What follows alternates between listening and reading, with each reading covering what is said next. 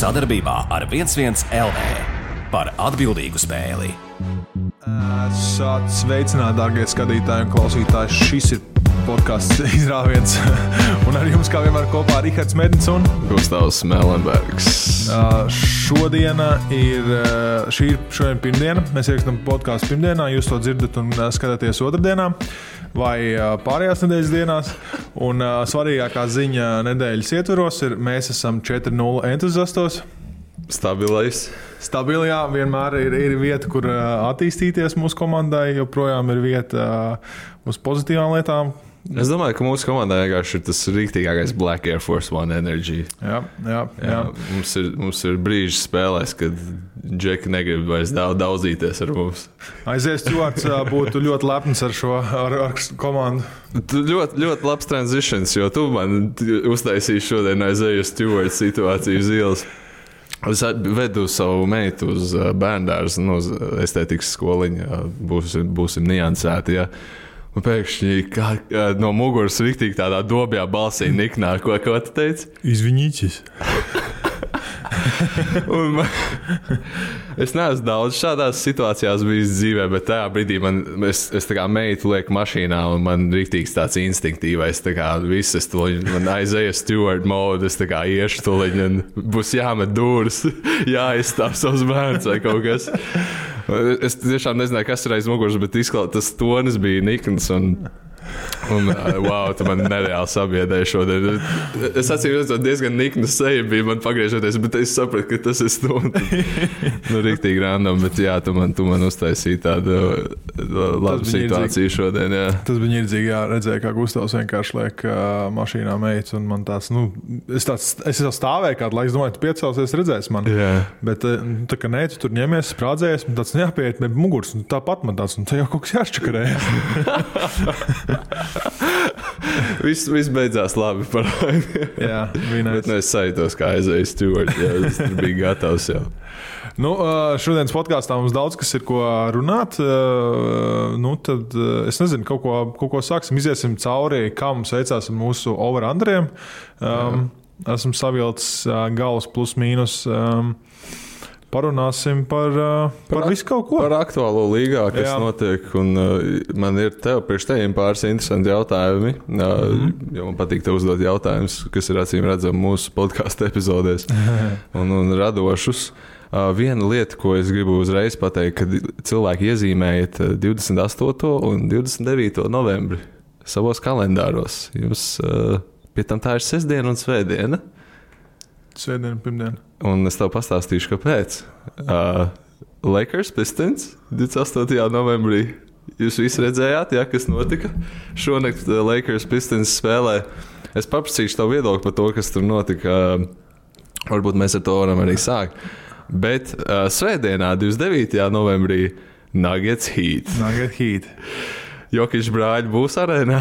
Būs. Viņi nopirkuši biļetes bija. Tur bija kaut kāds, kad viņi nopirkuši biļetes. Es tiešām cenšos neskatīties pilnas NBA spēles. Es atzīšos, man ir 2 mazi bērni mājās. Nav tā, ka man baigi daudz laiks paliek, lai skatītos pilnas NBA spēles nakts vidū. Bet šo spēli es nepaskatījos, cikos viņi sākās, bet es skatīšos. Būtu vērts, vai ne?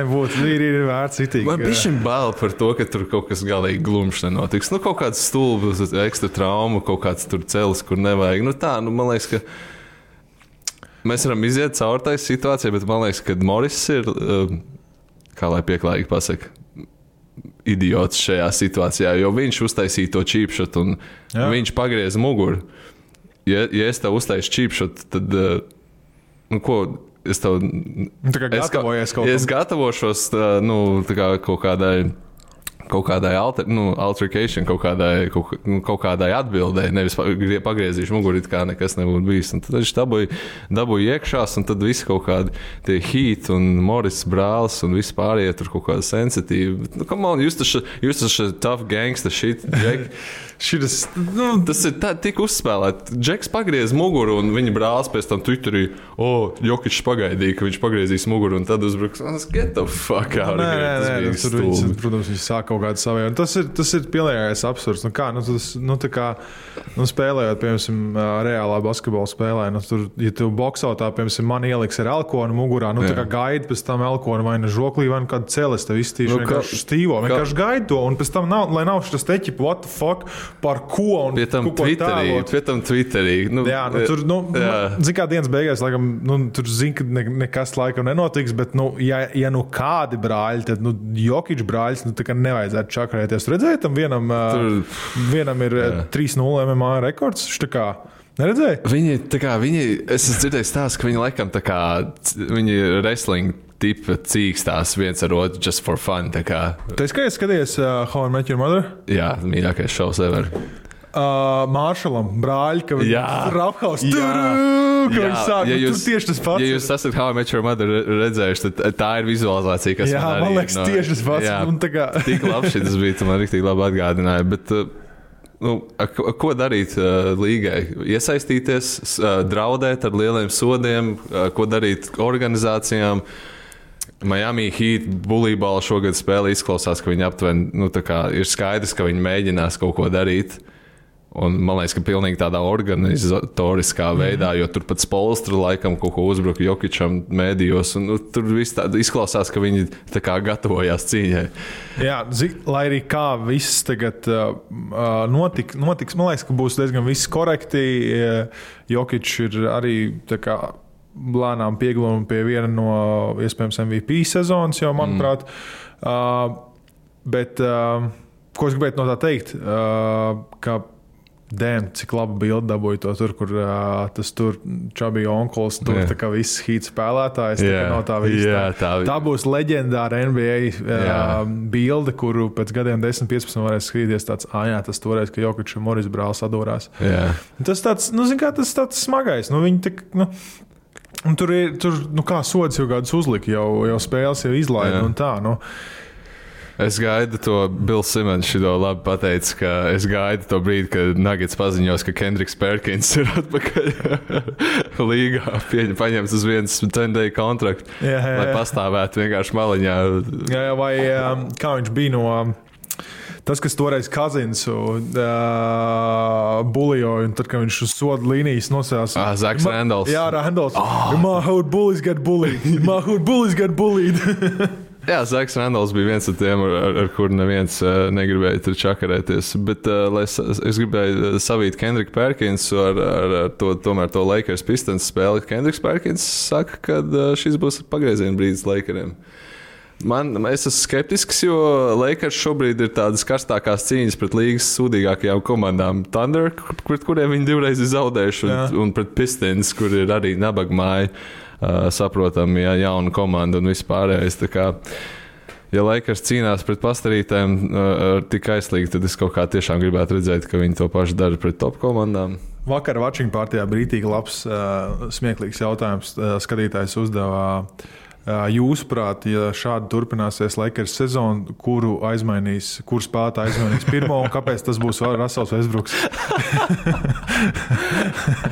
Laikam problēma ir ar Westbrooks tā, ka viņu ir ļoti grūti aizmainīt. Viņi bija praktiski neiespējami aizmainīt pirms 2 gadiem.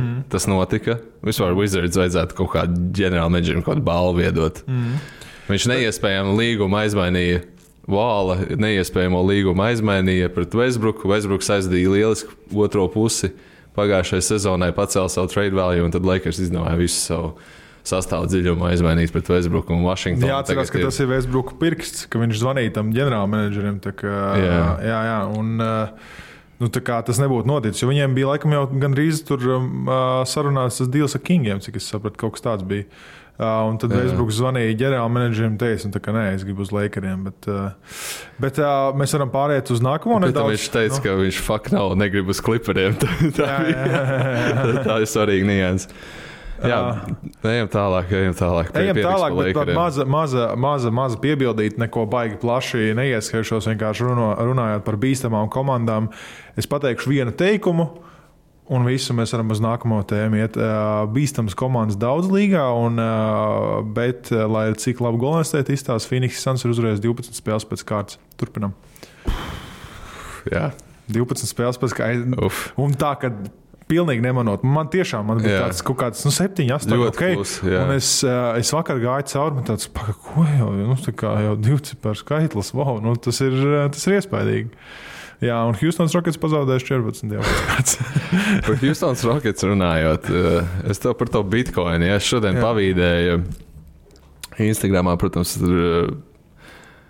Es burtiski šodien scrollojot Instagram un es pameklēju sources, jeb avotus, cik tas ir patiesība un tāda. Es nevaru tā kā galvot par to, cik tas tā būs, bet šķietam, lasot no dažādiem avotiem, izskatās, ka tas ir plāns.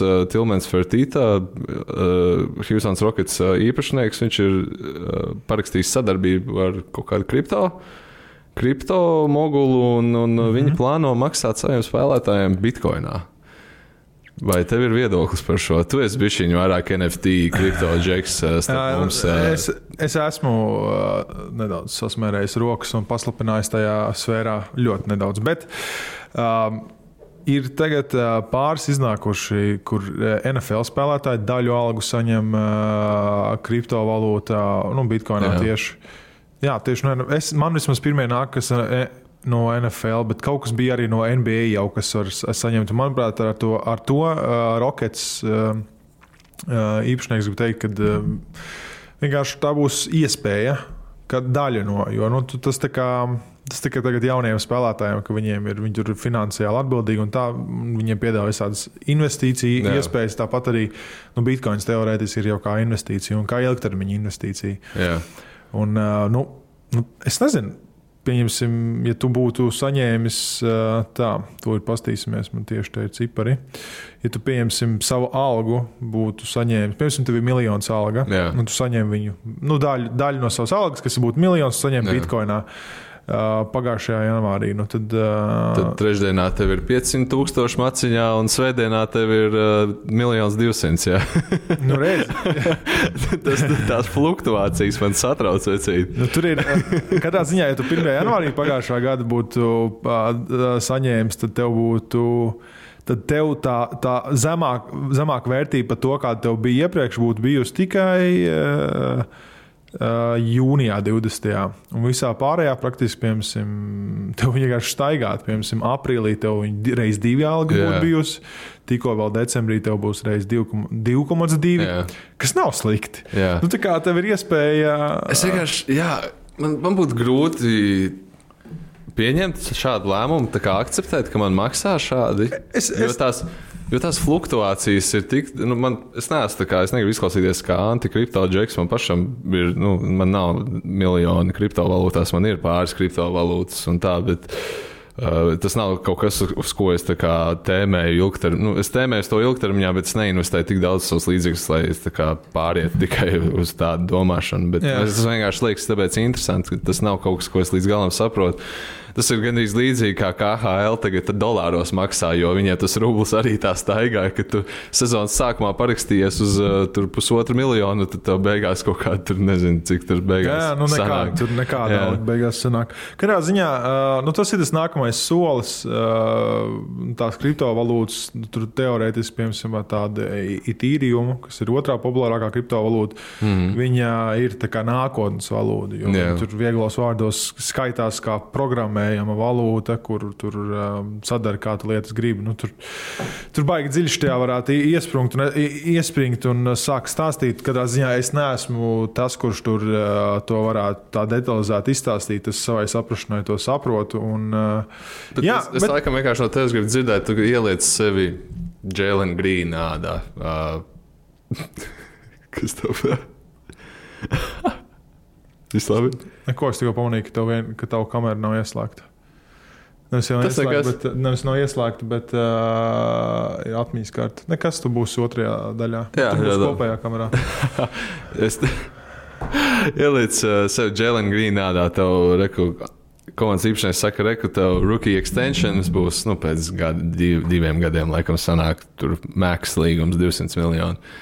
Es tev varu izmaksāt kriptovalūtās, yes or no? Nē. Tā kā visu, ja mēs varam domāt. Bet cik tu sadalītu? Zini, kā tu jau pats ar to saņem to algu un pats nopirkt, cik tu vēlēsi tādā ziņā. Tā nav nekādas obligācijas. Jo teorētiski, tad, ja viņiem ir kaut kāds līgums ar kaut kādu tur exchange vai tur crypto.com vai ko, tad crypto.com. Jā, Dievs, Staples centram nebūs nosaukums vairāk. Es reāli gan izraudāju. Viņš iedomājas, bet cik tas ir, tā kā ziņā es kaut kādu piekto daļu, lai izmaksā. Varbūt, plus mīnus atšķirībā, cik liela tā summa, bet pārējot nedaudz par to crypto.com un Staples centru. Es nezinu. 700 miljoni par vārdu. 700 miljoni par vārdu. Tagad tā ir liela nauda. Un dienas beigās... es domāju, ka Staples nevarēja samaksāt to. Tu esi viens no ratiem, kurš ir bijis drīzāk Staples, īstajā Staples, nevis Staples centrā, bet Staples. Tas būtu kā Freko arēna Rīga. Neiespējami mūsdienās. Tieši tā. Tur viņi tā diezgan blāvs, bet tas vārds ir kā brenda awareness Staplam, kā tādam, kā uzņēmumam, tas milzīgi. Leģendārs lietas. Tā ir viena no tām lietām, ka man liekas, ka Lakers tik daudz sadarīja tajā mītnē, kad visi tāpat atcerēsies to vairāk vai mazāk, vismaz to laika periodu kā Staples centru. Redzēsim, cerams, ka kaut kas pozitīvs arī notiks crypto.com arēnā priekš maniem Lakers, bet man tagad bail, ka nākamā 10 gada atkal būs metam ārā. Tad redzēsim. Mēs varam virzīties tālāk. Laikam. Mēs paņemam mazu pauzīti. Rihard, tev ir kaut kas sakāms. Mums ir jaunumi. Gustav, man ir kaut kas sakāms. Arī mums ir WhatsApp grupa. Linku atradīsiet apakšā. WhatsApp grupa būs domāta, lai var parunāt mums, uzdot jautājumus, un drīzumā arī būs viena no pirmajām jautājumu un atbilžu podkāstu epizodēm, un tieši tur viņus mums varēs uzdot. Ne? Jā, ja tu gribi piedalīties kaut daļā no šī podkāstu izveidas, tas ir baigi vienkārši tev zīmēs gar acīm mūsu WhatsApp grupiņu, vairāk vai mazāk, un tu varēsi vienkārši piedalīties kopā ar mums šī satura izveidē. Tieši tā kā links ir apakšā, pievienojies. Tā, dodamies tālāk pie jautājumiem. Gustavam bija man jautājums, un man bija Gustavam jautājums. Mēs pieskārāmies par to, ka Golden State šobrīd ir ļoti naidīgi 15-2 jau. 15-2 ir ar plus 13 vidējo uzvaru. Diezgan spēcīgs rādītājs. Viņi sāk atgādināt visiem par to, cik labi tā sistēma strādā, kā kopums. Greens, Karijs, viņiem tāda pēdējās nedēļas laikā dzirdēju viņu saikni, ka viņu saikne tika nosaukta par telepātiju no cita NBA spēlētāja. Neatminos no kura. Tas man liekas tā ļoti interesants un atbilstošs salīdzinājums, tā var teikt. Un tas, ko Karijs rāda, tas ir Stefs Karijs. Ir grūti nebūt Stef Karija fanam, vai ne? Uz un nos no laukuma viņš ir paraugs visiem. Bet tāds interesants jautājums, ko es tev gribu uzdot, ir, kurš Warriors spēlētājs bez Draymonda, Kleja, redzēsim, kāds būs Klejs, bet bez Stefa Karija būs izšķirošs Golden State cīņā par titulu šogad? Man būs atbilde divās daļās. Manuprāt, tas būs Iguodala. Jo viņš ir tā līme komandā kopā, kas bija vajadzīgi iespējams pagājušajā gadā. Tas, kas tieši pietrūka viņiem. Tā balss, kas ir Draymonds Greens, bet iespējams arī tam alfa balsī, kas jau Draymonds Greens bija, ir vajadzīgs vēl pieredzējušāks spēlētājs kā Iguodala. Bet otrā daļa šai atbildēji ir tā, ka, manuprāt, tie ir pat 3 spēlētāji. Tādi spēlētāji kā Gerijs Paytons II, Otto Porters juniors un Nemanja Bjelica. Šos 3 es nosaucu, tāpēc, ka tie ir spēlētāji, varbūt viņiem nav tik liels volums, jeb daudzums metienos un trīspunktniekos, bet viņi ir ļoti, ļoti precīzi tajos. Tātad viņi ir efektīvi. Gerijs Paytons II 47,5% trīspunktniekos. Otto Porters juniors 41,5%. Nemanja Bjelica 40%. Nekad mūžā, ja es nebūtu to paskatījies, es nekad mūžā to nebūtu. Bjelicam nebūtu iedevis 40%. Tas ir kosmos. Labi, viņi nemet varbūt tik daudz. Viņi iemet vienu spēlē, bet vismaz zinu, ka viņi ir pietiekami labi, lai viņiem izkikotu. lai ir vēl kāds, kuriem uzticētos, ja gadījumā Klejs nav tāds, kāds Klejam, kādu Kleju visi gaida apakaļ veco labo. Šodien vēl klausoties, vai vakar klausījos podkāstā, teica, ka viņš nav spēlētājs, kurš paļaujas savu atletiskumu. Un tā arī ir. Viņam nav vajadzīgi super atspēri, jeb laterālā kustība. Ja vienīgais, kas pēc traumas, tas varētu būt, ka viņam būs dēļ traumas nedaudz sliktāks, jo viņš būs pazaudējis šo atletiskuma daļu. Bet uzbrukumā viņš nepaļaujās uz to, vai ne? Kāds viņam bija tas rekords? Viņš 60 iegāzis, cik 11 driblus viņš pielika? Mazāk, man liekas, kaut 3 nebija. Kaut kāds kosmos. Kā tas ir? Vienkārši catch and shoot. Tas iespējams ir iespaidīgākais statistikas rādītājs, ko es jebkad dzīvē redzējis. Varbūt tur vilkt 100 punktu un vispār, bet tas ir tajā pašā kategorijā, man liekas. Tik maz driblēm 60 punktus iemest, tas ir vienkārši kaut kas no citas pasaules. Tieši tā. Man ļoti pārsteidz tavu atbildi. Tu tiešām pat tādam džekam kā Jordanam Pūlam nepieskāries, bet mēs esam citās epizodēs, viņi jau Zin kā, viņiem ir, tu ej pāri ar acīm visam Warriors sastāvam. Tev katrs kaut kādu tādu, tiešām šī ir tā komanda, kuram tu katru uzvārdu redzot, tu zini, ka viņam ir tā sava atdevība. Tas pats Vigins, tā kā beidzot sācis spēlēt kārtīgi. Tur Dreymonds ir viņiem vadošais spēlētājs gan reboundos, gan asistos. Tur jebkurš arī Kaminga tas pats. Labi, viņam tur nav daudz minūtes, bet spēles, bet tāpat. Tava pirmā atbilde man ļoti patika, un es tagad iegāju Basketball Reference Andrija Gudālas lapā, un viņa statistika vienkārši tā kā mūzika manām ausīm. Viņam vidējie rādītāji šogad ir, es noapaļoju 4+4+4. All around vecs. Protams, ka tas nav tā kā, visi tagad domās, ko? 4? Tā kā jūs tu joko, bet tā ir tik dīvaina statistika. Ja jūs esat spēlējuši basketbolu, jūs zināt, cik grūti ir savākt tik all-around statistiku. Parasti tu esi vai punktu guvējs, vai rebounders, vai playmakers, pass first tipa playmakers.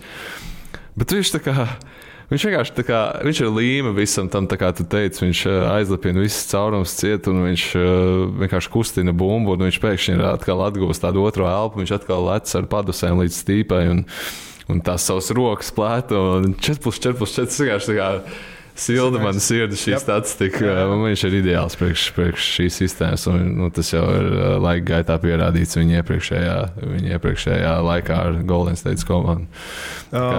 Man un tad ir turpinājums. Man arī jautājums viens sagatavots Gustavam. Tev kā cilvēka ķermeņa izpratējam, zinātājam un burvim, kā certificētam cilvēku ķermeņa burvim. Es gribēju kaut ko neadekvātu pieminēt, bet Nē. No happy ending. Nespecificēji dzimumus vai kaut kā tā, labi, ka tu ļoti globāli izteicies. Jā. Kas var notikt ar cilvēku? Un pieņemsim, tagad Klejam 2 nopietnas traumas, Ahilejs un cēli. Viņam bija krustens un Ahils. Trakākās divas traumas.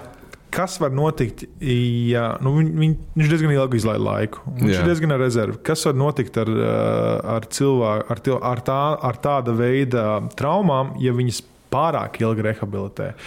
Ja, tā kā over-rehabs viņiem noteikti. Es nezinu, kā to medicīniski pastāst, bet es sapratu domu. Jā, es droši vien centīšos diezgan vienkārši atbildēt, neizmantošu šausmīgi sarežģītus terminus, bet, jūs zināt, kā tas ir, kad jūs ilgu laiku neesat spēlējuši basketbolu. Ja mēs visi izdzīvojam, tad tagad jau 2 gadus pandēmija. Man pat bija tāds pusgadiņš, ka es bumbu nebija rokās paņēmis. Un vienkārši tas basketbola ritms ir ļoti specifisks. Vienalga, kādā tu esi fiziskā formā, vienalga, cik tu esi labi rehabilitējis tās locītavas. Jo pārsvarā tie džeki, kas atgriežas no nopietnām traumām, viņi ja viņiem biomehāniski viss ir kārtībā un tas, kas viņus tur ir rehabilitējis, zina, ko dara, viņiem visiem ir NBA līmeņa speciālisti, gribētos domāt, ka viņi zina, ko viņi dara. Tā kā viņa locītavs būs stiprs, viss būs kārtībā, bet viņš būs ārpus ritma. Viņš basketbolā spēlēs visu savu dzīvi, bet tāpatās tas ir kaut kas tāds, un tas NBA fiziskums un attīstošais ātrums no katru gadu šķietām paliek fiziskāks un fiziskāks, ātrāks un ātrāks. Es domāju, ka riskanti ir tad, kad tu esi tik ļoti ārā no tā ritma, ka tu vienkārši tā ir viens sarežģīts termins, ko es gribu pieminēt, neiroplasticitāte. Tas, ka tava pilnīgi nervu tādā neironu līmenī, tavi muskuļi vienkārši aizmirst kaut kādas darbības, kaut kādas piezemēšanās patērnus, kaut kāds kontaktiņš tur, kaut kādas apstāšanās kati. Un svarīgi Klejam ir iestrādāt šo te visu treniņos, cik saprotu, ka viņš tikko atļāva viņam pilnu kontaktu treniņus beidzot. Tā kā es domāju, ka viņam šis ritms ir jāuzņem un jāpieiet katram treniņam, tā būtu oficiālā spēle, un tad viņš droši varēs atgriezties. Bet jā, jo ilgāk, lai atbildētu savu jautājumu, jo ilgāk spēlētājs ir ārpus tā oficiālo spēļu spēlēšanas ritmu, tad viens ir tas psiholoģiskais faktors, ka tu vienkārši nejūties tik pārliecināts par savu ķermeni un tām pašām darbībām. Krustenis viņš pārāva lecot augšā uz danku finālos. Ahilu viņš, man liekas, ka treniņā pārplēs to epizodi, neesmu video redzējis. Tā kā redzēsim, kā viņam tagad gribēsies atspērties no kreisās kājas, piemēram, kur viņš tās krustenis pārplēs, piezemējoties, starp citu viņš pārplēs. Redzēsim, kā viņam būs kaut kādas aizsardzības, jo Ahils bieži vien tiek izaicināts visvairāk, kad mēs skrienam atpakaļ, un tad mums ir pārķert bummas, ir tā kā ātri jāpiebremzē un jāskrien uz priekšu. Tad, kad ir pacelts papēdis un tiek ļoti noslogot šī kājas locītava. Tā kā redzēsim, cik viņš psiholoģiski labi tiek galā ar šīm kustībām, un jo viņš labāk pastrādās tagad ar komandu pilnu kontaktu treniņos, jo viņš būs gatavāks. Bet, tā es varētu atbildēt uz tavu jautājumu. Jā. Izvalkot no tavas atbildes un no manas, Klejs visdrīzāk būs tāds pats, bet viņš nebūs tik labs, kā viņš ir bijis aizsardzībā. Viņš būs rezervēts, līdzīgi kā mēs Porziņu redzējām pagājušo sezonu. Viņš negribēja īsti lekt trafikā iekšā un mesties pēc kaut kādiem blokiem vai pārķertām. Es pieļauju, ka viņš būs tāds rezervēts. Viņš gan jau, ka tiks galā vairāk vai mazāk ar 1-1 matčupiem, bet viņš nebūs tik agresīvs aizsardzībā noteikti. Sākumā pirmās 20-30 spēles. Viņam konstanti viņš tiek pamfeikots, kur ir uzreiz, kad tu uzķeries un tev tā pretējā uzreiz tā kā ir tā kustība, kur Ahilais būs iestiet. Jā, bet Klejs ir viens no tiem kā motherfuckers. Viņš ir klausījies, viņš ir uzsūcis visu, ko par viņu saka, visu, kā viņš šauba, un viņš būs riktīgi nikns, es domāju, atnākot atpakaļ. Un tas, ka viņš vēl netika top 75, tas arī viņam noteikti bišķiņ to uguni piešķils. Es domāju, ka viss būs kārtībā ar viņu, viņš izskatīs. Es domāju, ka viņš pārsteigs, cik labi viņš izskatās, bet tāpat laikā, viņam ir darbs, ko tur jāieliek. Tas nav tik vienkārši, viņš tomēr izlaidis jau pat 2 sezonas, man liekas, pilnas. Tā kā tā. Par Kleju runājot, es tev gribēju vienkārši tādu lietu, ko es novēroju pieminēt, ka 2019. gads šķietam ir ļoti tālu atpakaļ, jo pirms Covid tas tik senas, kaut kas liekas tik neiespējami tālu. Bet 5 aktīvie vēl šobrīd spēlētāji no 2019. gada All-Star spēles, kas ir tikai 2 gadi atpakaļ, nav šo sezonu spēlējuši, nav gājuši laukumā. Kairijs, Kavajs, Oladipo, pārsteigums, bet Oladipo, Bens Simons un Klejs. Un mans novērojums ir tiešām, ka līga ir balansētāka dēļ šitā. Kad vairāk vai mazāk jebkura komanda var uzvarēt jebkuru citu komandu. Mums ir anomālijas, protams, tāda Golden State, kur ir hibernējusies pēdējās 2 sezonas un tagad ar pilnu jaudu iet. Un redzēs, kā būs, kad Klejs atnāks atpakaļ. Bet zīmīgi ir tas, ka tie paši Clipperi bez Kavaja diezgan labi spīrinās. Pats grupas domāt, lai var parunāt mums, uzdot jautājumus. Diezgan labi iet bez Kairija. Jautājumu un atbilžu. Šīs komandas varbūt būtu bijušas vēl dominējošākas. Tieši tur viņš mums varēs uzdot. Key spēlētāji un Oladipo. Visi ir aizmirsuši, kas ar viņu notiek. Viņš pie Miami Heat skaitās uz minimālo kontraktu. Es nezinu, vai viņš plāno šogad spēlēt vai ne. nē. Šī satura. Es neesmu neko tieši tā kā viņš apakšā pievienoja. Sadarbībā ar 1-1 LV. Bet nezinu, atbildīgu spēli. Papildinājums labs, ja mēs viņu atceram. Viņu tādā formā spēlē ar savu koku kāju. Jā, ja viņš tādā formā būtu, kāds viņš bija Paceros, jā. Nu, tad, kad viņš nopelnīja to līgumu, jā. Tad viņš būtu labs. Tagad nezinu, kas viņš. Viņš neuzvarēja arī 3-punktu konkursu. Es zinu, ka viņš Dankos piedalījās. Es neatceros. Dankos kaut kas bija. Jā. Viņš bija Black Panther. Jā. Tā kā jā, tas vienkārši tāds interesants novērojums no manas puses. Un par netiem diezgan interesanti arī statistiku dzirdēju. Neesmu baigais analītikas džeks, bet viņiem labi iet kā kopumā, un Pērijs Mills labi vismaz aizpilda to Kairija lomu metiena ziņā, varbūt ne kā playmakers un vispārējais, bet interesanti tas, ka Durantam analītika ir, ka Durants ir viens laukumā bez Hardena, tad netiem kā komandai ir plus 70, 100 uzbrukumos, jā, rādītājs. Hardenam bez Duranta ir plus 33, bet kad viņi spēlē kopā, tad minus 10. Un tik dīvaini, tas varbūt kā sample size arī vairs nav maziņš, cik jau mēs esam jau 4. sezonas nospēlējuši. Un viņi tomēr labi, viņi diezgan attīstījušies kopš Thunder laikiem, kā spēlētāji individuāli labi bijuši MVP. Bet jā, vienkārši interesanti redzēt, ka tas Hardenīts tomēr kaut kā vēl nav formā un vēl nerāda savu labāko sniegumu, un kad viņi spēlē kopā, tas ir sarežģīti. Bet tas, tā ir lielākajai daļai, manuprāt, arī tam pašam, ja skatās tos on-off status, arī Lakeriem kaut kas līdzīgs ir, kad ir tādas divas superzvaigznes, Lakeriem vispār 3 ir tādā ziņā. Tāpēc jau visi gribēja redzēt, kā būs tagad, kad tur pilna sezona, viss, ka būs Kairijs atgriezies, Hardens, kad ir visi 3 laukumā. Tas ir All-Star starting 5. Pagājušajā gadā izskatījās, ka neviens viņu, visi var vienkārši spēlēt, spēlēt līdzi, bet uzvarētājs ir skaidrs. Bet, tieši tā, tas ir bailīgi. Man mazo prediction, vai kādu domā, viņš nospēlēs kaut vienu spēli Kairijs? Šogad? Jā. Es domāju, ka nē, mēs esam jau pārkāpuši tai robežai. Ja jau viņš tik tālu nonācis, tad jau nē. Es neesmu bijis tik tāds analītisks par šo situāciju. Cik es saprotu, tomēr ir tie globālie noteikumi, ka Ņujorkas štatā viņš nemaz nedrīkst spēlēt, un tad komandas nostādījumi, ka tad tu arī izbraukumos nespēlēsi. Kas savā ziņā tas ir komandas lēmums īstenībā. Jā. Īstenībā tas galu galā tas ir komandas lēmums, jo izbraukumos jau viņš varētu spēlēt, un tad jau tas arī, tur arī tā problēma.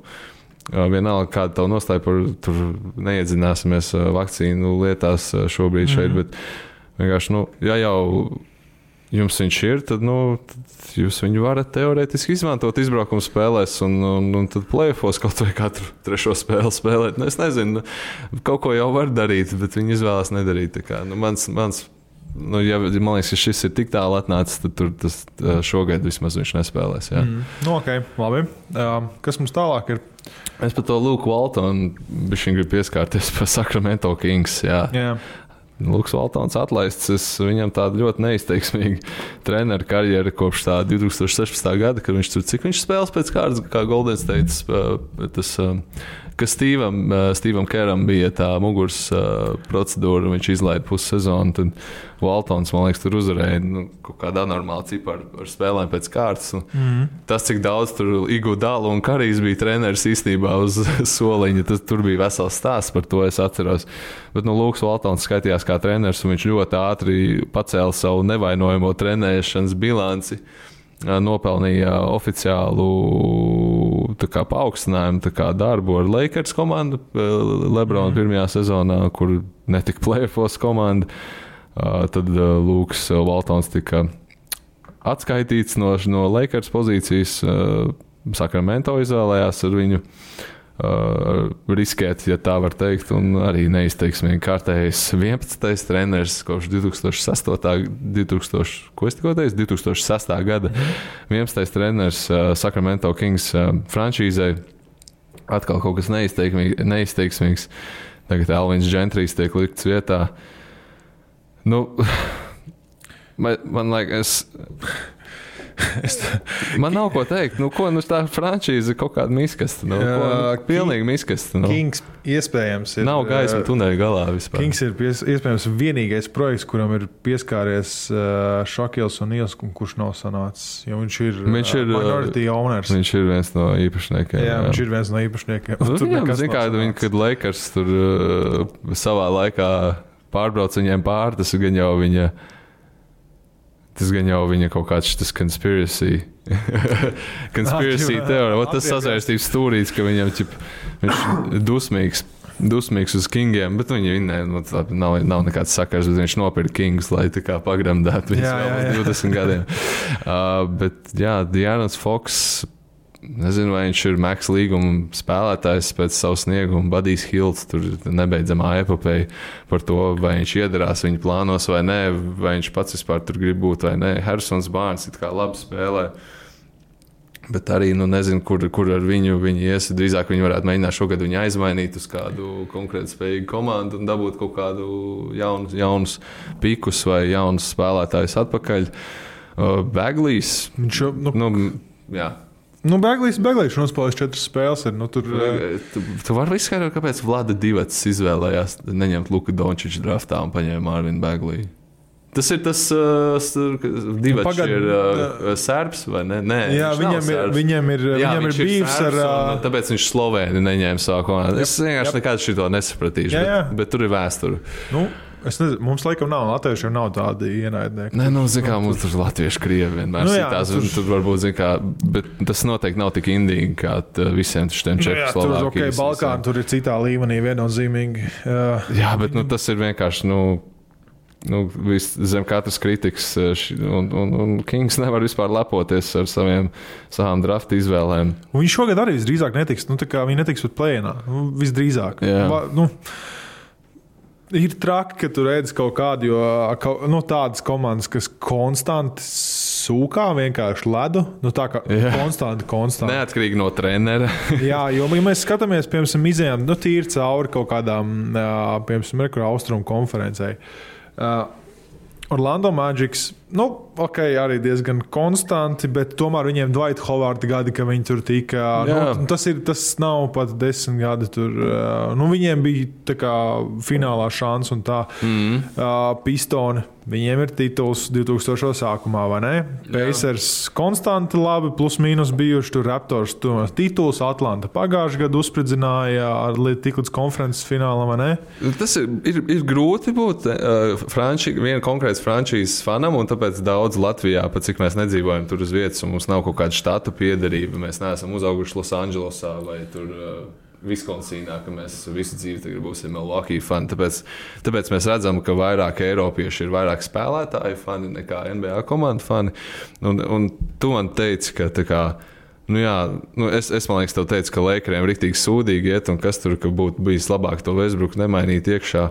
Bet tajā pašā laikā es saprotu, Lakers tikko uzvarēja titulu, un man uz 10 gadiem ir labi. Es esmu priecīgs. Man vairs neko nevajag. Viss, ko viņi tagad izdarīs, tālāk nākamos 10 gadus, ir fine. Tā būs ekstra jau. Tā būs ekstra. Ja man ir viens tituls manai komandai 10 gadē, es esmu priecīgs. Bet Sacramento jau par ilgu nav nekas sanācis. Tieši tā, es arī pastījos uzreiz rietumus, un tur tas pats, tur Houston vairākas reizes līdz finālam brāns. New Orleans, Pelicans, palielam viņi varētu būt tas savilkt paralēls, varētu plus minus ar... tur bet arī bēdi ielēja ar Zion. Ar managementu jau pirmkārt, jā. Tur slēptajām, Kad atceries tas Viveks, kad Sacramento nopirka, viņš tur teica, ka viņi būs ļoti progresīvi analītikā un ka viņi aizsardzībā spēlēs 4-5 un viens cherry pikos visu laiku. Viņš kā mistika pildījā. Es nezinu, ko viņi saka. Tur tīrā mūdē. Viņš laikam bija KP laukumā paspēlējis pa daudz. Jā, es nezinu. Pilnīgi random, ne no kurienes iemetīšu faktu. Šī labākā aizsardzības sezona Kristapam Porziņam kopš rookie gada. Nopietni? Jā, viņam aizsardzības reitings ir 105,6. Kamēr viņš atrodas laukumā, vidēji ielaist tur spēles gaitā ir 105,6 punkti. Otrs labākais rādītājs ir 103,3. Tas ir rookie sezonā Ņujorkā. Jā, man vienkārši bija tāds atstāts, un tu KP pieminēji. Nē, paldies tev par to. Jo... Bet zin kā, tas nav baigi labais aizsardzības reitings. Tas 105 punkti, ja tev ir zemes ap Sotaku, tas ir ļoti labi.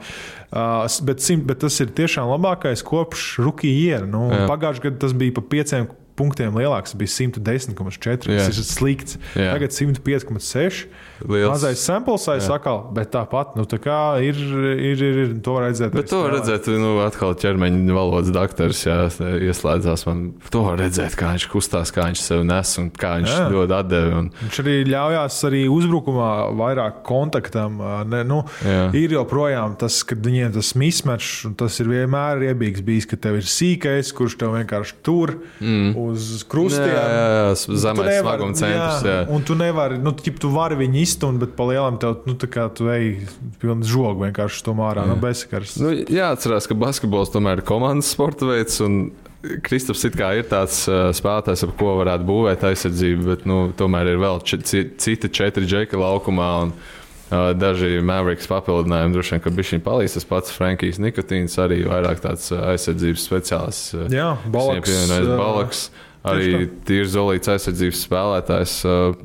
Vienkārši viņi, man liekas, kā komanda tīri labi sadzas. Tur neesmu analizējis, ko Huka Dončičs dara aizsardzībā, bet viņš jau vienmēr laikam tāds uzbrukuma centrās džeks bijis, bet bez viņa Mavericks neiet spoži. Jā, ir slikts tas rekords. Saka, ko gribi par Luku, bet viņiem Luka ir vajadzīgs, lai uzvaras kolonnā atzīmētos izskatās vispār. Bet pēc vakardienas spēles, skatoties Kristapa kontekstā, ko viņš pēcspēles konferencē runāja, viņš joprojām, es nebiju to dzirdējis, un viņš to pateica, ka šāda brīvība un spēles stila, viņš teica, dīvaini to teikt, bet viņš nav jūtas kopš viņa raksta laikiem. Jā. Un spēlē uz viņu, viņam ļauj brīvi spēlēt, viņš nav nekur iebāsts. Interesanti, vai tas bija tā kā Lukas virzienā vai komandas organizācija? Man liekas, ka bišķi Carlisle pagājušās sezonas kontekstā, ka viņš uz to bišķiņi ir apvainojies, jo visam, skatoties viss, kas notiek organizācijā kopumā, ar sociālajiem mēdījiem, kā viņi atspoguļo.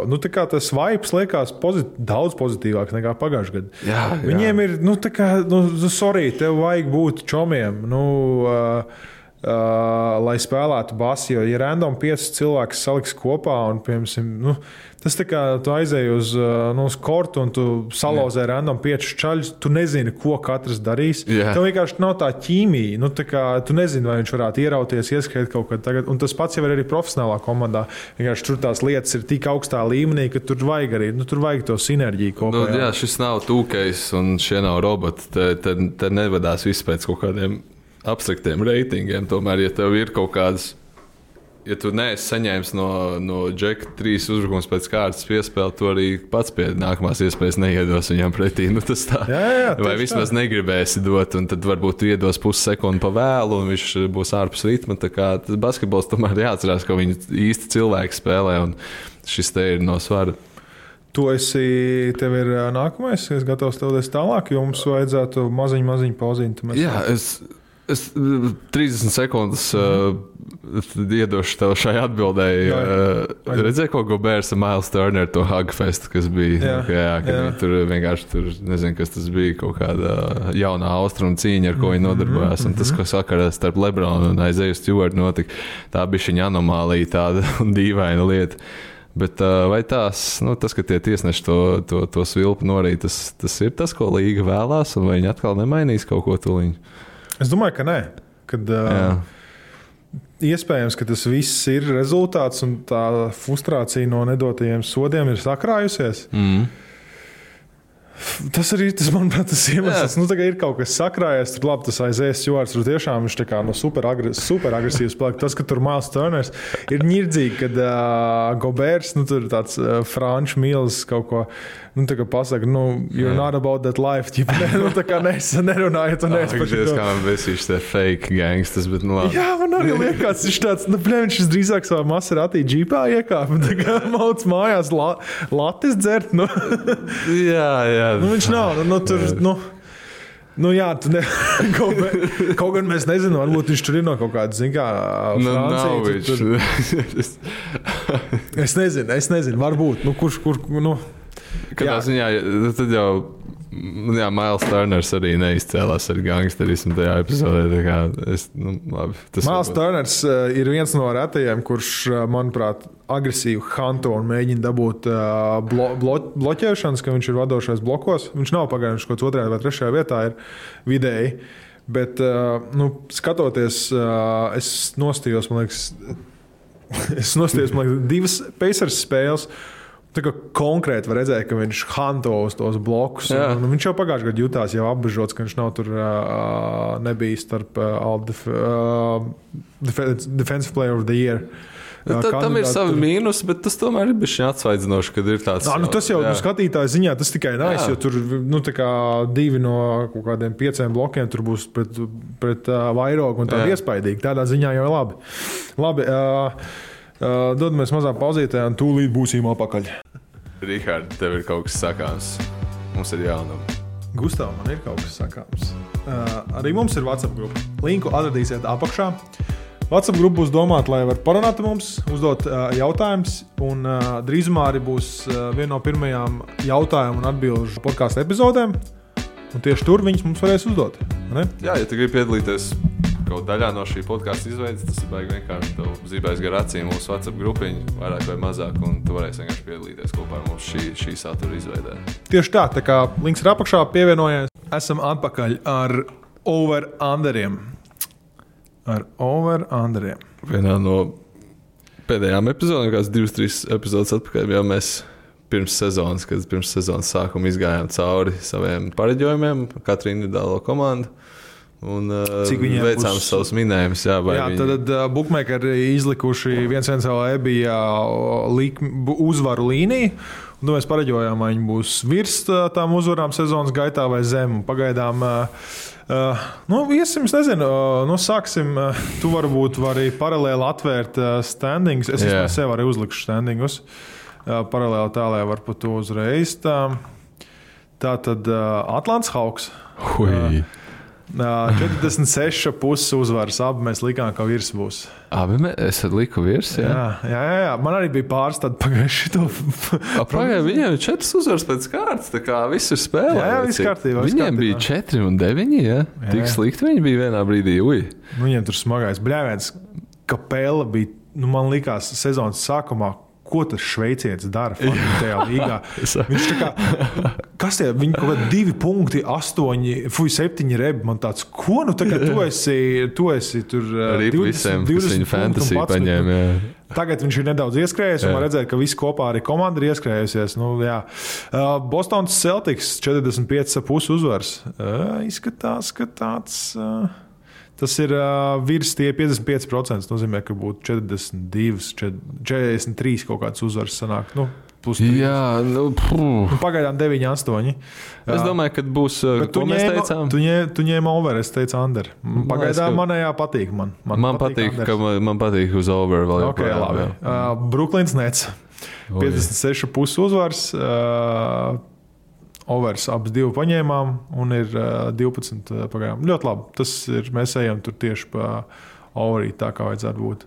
Charlotte 38,5 uzvaras, kas būtu 46%. Tas būtu zem, 40 kaut kādas 39 uzvaras pagaidām. Es teicu under, tu teici over. Pagaidām 10. Ļoti labi. Tev pagaidām viss. Tas Lamelo Ball whisperer. Es fire. Viena lieta, ko es neatceros, ka es būtu izdarījis. Varbūt tas bija dzērumā, nezinu, atgādāt man kāds, bet Čikāgas Bulls 52,5 uzvars. Augsta līnija. Mēs apņēmām under. Bet pagaidām 12,5. Tu biji baigi sagurs, tu biji nenormāli nostrādājies tajā pāris dienu periodā, bet es gan vēl joprojām gribu ticēt, ka tā būs beigās.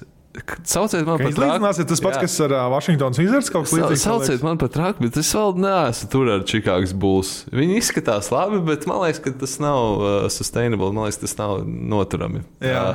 Varbūt, ka viņi tiks pāri tai savai līnijai. Kāda bija līnija pirms sezonas? 52,5. Tas šeit daudz. Ļoti daudz. Tas šķiet daudz. Man liekas, ka tur būs tā caur nagiem. Varbūt es kaut ko sajaucu. Varbūt 42,5. Es nezinu. Man liekas, ka bija 42,5 un es vēl joprojām gāju zem. Jā. Bet, labi, šobrīd, ja viņi turpina šādā ritmā, tad būs virs, bet es tā nevaru teikt, ka es vēl esmu fans par viņu komandas kļūst. Kavalieri. 26,5 uzvars. Un mēs abi gājām zem, man liekas, jā. Jep. Bet... par labu mūsu prognozē, par sliktu kavalieriem. Sekstons ir ārā. Un Moblīs bija ārā arī. Jā, bet Sekstons uz sezonu jau operāciju mākslas krustenē jau uztaisīja. Meniskam vai krustenē? Meniskam. Man liekas, cik es redzēju meniskam. Jā, es vienmēr viņus jaucu. Jā, menisks nav tik naidīgi, bet tomēr jaunam spēlētājiem labāk savest tādu lietu kārtībā agri. Jā, redzēs, kā būs tagad. Tieši tā. Viņi jau neko reāli neiet. Tāpat tās necīnīsies par titulu. Interesanti vienkārši, labi, pār 26 vajadzētu tikt jebkurā gadījumā. Jā. Vai ne? Dallas Mavericks. 48,5. Uzvars pagaidām ir 9,7. Plus mīnus ir tajās robežās, bet tieši uz līnijas. Tu teici under, es teicu over. Viss atkarīgs, cik viņi to huku ātri dabūs atpakaļ. 48,5, jā. Man arī tāds liekas. Ja viņš vēl kādu nedēļu izlaiž, tad jau tur tā riskanti sāk palikt. Jā. Vai ne? Denvers Nuggets 47,5 uzvars. Abi teicām over. Pagaidām izskatās, ka mums tas ir... 4 zaudējumi pēc kārtas. Ja mēs runātu pirms nedēļas, tad mēs bišķiņ citā tonī runātu par viņiem. Bet tagad... Es redzēju Porteram junioram par muguru. Kas atkal kaut kas ir, jā? Viņam ir bijuši 2 muguras operācijas. Jā. Viņš izlaida savu rukiju sezonu. Un viņam atkal ir tagad. Viņam kaut kas ir nervu. Viņam tagad dos nedēļu novērtēšanas periodā, lai saprastu, cik daudz ir un vai vajadzīgs iejaukties. Tas drīzāk ir uz to tēmu. Viņš tikko parakstīja to extension. To maksimālo vēl pēc tam. Tas nav labi. Un nevēlt viņš noslīdēja uz Denveru. Viņam Denver tagad iedeva to max līgumu viņam. Viņam max līgums, viņam tas pievedums šo sezonu nebija ne tuvu labam. Stati viņam pavisam ne to, jo viņu prognozēja kā vienu no, viņš, man liekas, līderis bija most improved playerā. Un tagad, it kā teica, ka tas sniegums līdz šim ir dēļ tā, ka viņam tā mugura jau no sezonas sākuma, tā ka ir tāda kaut kas tur to nervu. Un ar muguru kā tādu, un ja tur kaut kādi nervi vēl iesaistīti, tas ir, smagais. Tur ir tiešām ļoti sarežģīti. Un basketbols tādā ziņā ļoti nepateicīgs šādām lietām. Tur dara, ko var. Tur tiešām var ļoti ilgu laiku izlaist, lai sakārtot tādas lietas. Tā kā, cerēsim uz labāko priekš viņiem, bet neizskatās spoži. Jā, smagi viņiem jātiek caur tam periodam, kādā ziņā tas var palīdzēt Jokiču atkārtot MVP. Viņš atkal jānes visu komandas pleciem. Detroits Pistons piks, par kuru mēs esam apdēļ. Es domāju, ka priecīgi 4-12 pagaidām. 24,5 bija līnija, apteicām Anders. Neizskatās, ka būs daudz labāk. Prieks redzēt, ka Keits Cunninghams pirmo triple-double šonakt dabūja. Viņš ir tā tipa spēlētājs. Plus viņam, tu redzēji, nereāli laba aizsardzības tā tur epizode, ka viņš aizies Stewart noturēja. Kas tur bija? Viens džeks bija tunelī aizskrējis viņam līdz Kodijs Džosefs, lai viņš neapskrien apkārt uz Lakers beņķi. Jā, bet aizies Stewart, viņš baigi nestabilais ir tīri statistikas ziņā sakojot līdzi, un viņš viens no tiem, kurus arī fancijā nodraftēja. Bet, skriet tā kā pilnā sprintā. Un tev pretī pirmkārt ir treneru korpus, kas ir vienalga, bet tur ir Rasels Veisbruks un DeAndre Jordans. Un aiz viņiem ir Lebrons, kurš pagriezās un gāja jau prom, redzēja, ka viņš skrien virsū. Tur bišķiņ ir jābūt. Varbūt tas ir tas fuck you mentalities kaut kāds. Es pat nezinu, tur ir interesanti. Dvaits bija arī vakar. Bija Dvaits. Jā, bet man liekas, viņš divas trojkas iegās, starp citu. Viņš met labāk trīspunktniekus nekā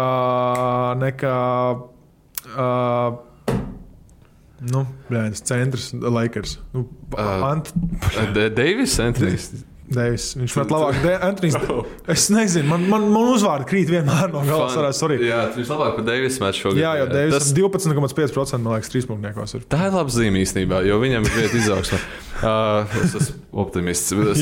Fun fact, ātrs par Dwightas GQ top 10 lietas essentials, bez kā viņš nevar dzīvot. Jā, es neesmu. Tu esi tās epizodes paredzējis. Viņš katru reizi, pirms viņš šeit laukumā, viņš 3 reizes uzšpricē savu smaržas. 3 špricītes. Tā kā tu zini tos cilvēkus, kur tur nezinu, kādreiz atceros, kad es lietoju sabiedrisko transportu, no otra autobusa puses jūt tos cilvēkus. Viņš ir viens no tiem, kad viņš ir laukumā. Viņš varbūt viņam tur ir atkal tā dīvainā tempa, kur mēs baigi negribam runāt. Nē, jā, cik viņš grib būt atraktīvs. Un ja tu noskatīsies to epizodu, tev būs vēl vairāk jautājumus. Viņam bija saldumi. Jo viņiem es atceros, ka viņš bija Charlottes Hornetos, viņam speciāli, es atceros, viņiem bija uztaisīts vidžiks, kur viņš rāda tā kā ģērbtos, un Hornetiem speciāli bija tāda burka ar viņu mīļākajiem saldumiem, aizmirst, kur tie bija. Viņš nebija tie, tur bija kaut kas par kaut kādām kožanēm, bet viņš tur par kaut kādiem kristāliem un šitām tām vāzēm, kas skan tur runāja. Tur tā epizode. Es visiem iesaku noskatīties, lai tas kaut kas tāds vienkārši kafijas pauzē, interesants materiāls. Jā, viņš kaut kā Uncut Gems parstījies vairāk daudz. Es Uncut Gems. Jū, protams, Adams Sandlers, KG, Say No More. Man jāredz tas ir. Tur redzēt, kas ir gamblings. Tā, Detroits Pistoniem, mēs tikām cauri Golden State Warriors, 48,5 uzvars. Abi teicām overīt. Nice. Jā, stabilais. Houstons Rockets 1-15, 1 zaudējumu. Abi teicām Anders, viņiem līnija bija 27,5. Viņi pēc šīs laikam kaut kur lasīja, ka viņi ir iespējams iet uz līgas sliktāko rezultātu jebkāda vēsturē. Jo sliktākais laikam ir bijis 60 kaut kas, un tā bija saīsinātā sezona. Jā. Un viņi tagad ies uz 6,74 sanāk. Jā. Apmēram plus mīnus. Kas ar Kevinu Porteru junioru notiek? Es daudziem ieteicu viņu ņemt fantasyā, jo viņš pre-seasonā tur gāz iekšā 30-40 punktus. Tagad izstāsta, ka viņš speciāli nemet pa grozu. Viņam laikam pateica, Džek, mums nevajag, ka tu labi spēlē šogad. Viņiem visdrīzāk. Tā gan izskatās. Bet vai tā ir mūžīgā, tas varētu būt mūžīgais temats, par ko vai to, ka tu ierobežo savus spēlētājus, lai nākamajā sezonā būtu labāk, lai iegūtu labāku draft pick un tā, vai tas nenobremzē, nenoroceni viņa attīstībā? Tā kā, vai ne? Jā, bet mēs abi arī lielā līmenī spēlējam basketbolu šobrīd. Tu šeit laukumā, lai zaudētu. Tas ir tik dīvains koncepts, vai ne? Bet tu esi kādreiz spēlējis, ka mums tas jāpakāš? Nē. Man nekad nav bijusi tāda spēle. Es arī, ja padomā, nekad nav spēlējis. Bet domāju, ka tādu dzirdēt no savu treneru? Tā kā visdrīzāk vai no treneru korpusa, vai no vadības. Bet tur, man liekas, ir tā, ka nevis tā, ka treneris saka, jau Džeki, iet laukumā spēlēt sūdīgi, bet vienkārši GMs pasaka, tur laida savu power forward pa otro pozīciju, tā kā OKC dara. Viņi vienkārši tik random tur tos rotācijas taisa, jo viņi zina, ka viņi zaudēs to. Bet tur uzreiz rodās komandā visa frustrācija, kad cilvēki nesaprot, what the fuck, kādā sakarā mēs tā te vispār spēlējam, ka tā nevajadzētu spēlēt. Jā, tā kā Kevins Porters juniors 12 punkti vidēji spēlē un 36% no laukuma. Kaut kosmos. Gaidīju kaut ko vairāk no viņa šo sezonu. Jā, man patīk, ka Jēlens Grīns tāds super atlētiskais, nereāls. Viņš reāli sūdīgi met, un trojkas met arī slikti. Bet kad viņš iemet, tad smuki izskatās. Un man patīk, ka viņš nav, manuprāt, viņam vēl nepietiek pieredze, un viņam nepietiek pieredze, lai nospēlētu gudri aizsardzībā, bet viņš to kompensē ar savu atletiskumu un ātrumu. Un viņš tik sprigans un jauns. Un tā kā, tie mati plīvo, vai? Jā, viņam viņam tik labi mati ir nereāli. Labi, dodamies tālāk. Mēs pie sūdīgām komandām visilgāk uzkavējamies. Jā, pie pika, kuru mēs nebūsim baigi priecīgie, pie Indiana Pacers. Prognozēts 42,5, kas nozīmē 50% plus mīnus uzvaras 5-1, un pagaidām viņi ir 7-11. Mēs apteicām over. Es domāju, ka būs īstībā. Būs, bet vai būs? Vai būs? Man liekas, ka tur nekas neliecina šobrīd, ka būs, bet man liekas, ka būs. Viņiem vajag. Kā? Es skatos uz to sastāvu un es neredzu, kāpēc viņi tik slikti spēlē. Jā. Kārlēls? Starp citu. Vai viņš kaut ko nemēģina pa daudz kaut ko ievērst? Jā, visdrīzāk, jā. Tu zini, kā jauns treneris, viņš grib savus visus rotācijas spēles. Zini kā. Es domāju, ka tas Karis Leverts nav tās džeks, kurš tur baigi kaut kādas schēmas, grib skriet. Viņš jau ir tāds uzaudzis Brooklynas sistēmā, viņš jau tur arī vienkārši skrien galvas sienā un viss kārtībā. Es domāju, ka zem Kārlēla tas tā nestrādā. Tā, Los Angeles Clippers 45,5. Pagaidām 10-7 rekords, abi teicām under pagaidām. Cik tas tā noturam ir? Pauls Džordžs labi spēlē šogad. Jā. Pauls Džordžs tur Reģijs, bet Reģijs Džeksons, Terence Manns, tur vispār tur daudz. Nav jau tā, ka viņi ir slikti komandi. Tas pats Zubats, tur Zubats, laikam, viņš ir precīzi. Tur ir čaļi, katrā ziņā tajā brīdī, kad kaut kas notiks, vai bišķiņ būs jāatpūšās Paulam Džordžam, tai komandai ir slikti. Laikam ziņā viņiem palīdz tas, ka viņiem daudz kas nav mainījies no iepriekšējām pāris sezonām, mīnus Patriks Beverlijs, kurš varbūt ir savā ziņā kaut kāds pluss uzbrukumā viņiem, ka nav Patriks vairs komandā. Es domāju, ka tas, ka vienkārši viņi turpina gan arī to pašu sastāvu izņemot Kawhi, un tad vienkārši džekiem ir vairāk brīvākas rokas tiem, kam nebija tik brīvas rokas iepriekšējā sezonās. Tā kā varbūt, ka tas viņiem strādāja. Lakers 52,5. Es nezinu, kāpēc. Es teicu over, tu teici under. Tāpēc, kad es pazīstu savu komandu. Pagaidām 50%. Pagaidām 50% nav tur 9. Bet tā arī būs. Es prognozēju viņam kāds 46 uzvars, varbūt kaut ko tādu. 47, 48. Tā, Memphis Grizzlies 41,5 uzvar. Pagaidām 50%. Tieši uz tās līnijas arī tu es teicu over, es teicu under. Tā kā 41,5. Tas būs, tur coin flips saucamais. Miami Heat 48,5. Pagaidām 11,6, kas ir ļoti labi. Tā arī būs. Tu teici under, es teicu over. Jā. Tā, man patīk savais notiks 29. novembrī. Redzēsim, vai kādam zobs neizstīs. Viens no arī nākamais tāds paslikts piks, teiksim tā, laikam pagaidām, vismaz skatoties, Milwaukee Bucks 54,5 uzvars, pagaidām 9,8. Nekas patīkams, abi teicām over. 3 uzvarētas spēles pēc kārtas. Es domāju, šis ir tas brīdis, kad viņi uzvar kādas 14 spēles pēc kārtas. Nice, labs, šo piefiksējam. Minnesota Timberwolves 34,5. Pagaidām izskatās Tava mīļākā komanda. 7-9. 3 uzvaras pēc kārtas, jāpiebilst. Jā, 7-9. Viņi tieši uz to robežu. Es teicu over, tu teici under. Cik aizraujoši ir Anthony Edwards skatīties? Viņš uzaug uz tevis, teiksim tā. Ir grūti. Zini, kas man nedaudz salauza sirdi, kad Sandlers uzgāja uz laukumu, tagad speciāli sameklēja Edwards, lai varētu sasist piecīši viņu. Jā. Tā brīdī vairs nevarēja heitot viņu. Tāds, labi. Jāatpazīst, ja ir, nevar tur. Manuprāt, viņš vienkārši ir. Es domāju, ka nākamā sezona ir, ka viņš tā kārtīgi uzaugs un patiks, nevis pieaugs, bet grow on me, saka angliski, nezinu, kā labi. Bet kur ir aizsardzība nav šai komandai, ja? Klasiskā Karl Anthony Towns, neeksistēšana aizsardzībā. Un kas tad ir, kas viņiem vispār ir komandā, tā kā vadošs aizsargs, kā tāds arī tas pats D'Angelo, tas nekāds, Un tas pats Edvards, lai arī viņam ir sekvences, kur viņš ir ļoti labs, bet tu viens spēlētājs nevar visu aizsardzību pavērt sev tādā ziņā.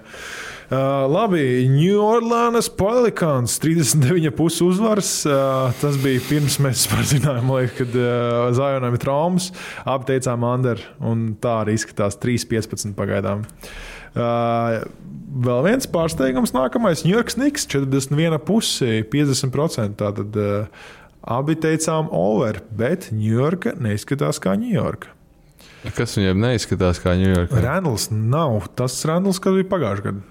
Teiksim tā, viņš varbūt viņš ir tikpat agresīvs, vai ir bišķiņ sadalītāks lomas uzbrukumā, kas tur notiekās? Viņam tas pienesums, manuprāt, nav tik liels. Viņam pēc šīs sezonas izskatās, kad viņš pagājušajā sezonā overperformojas.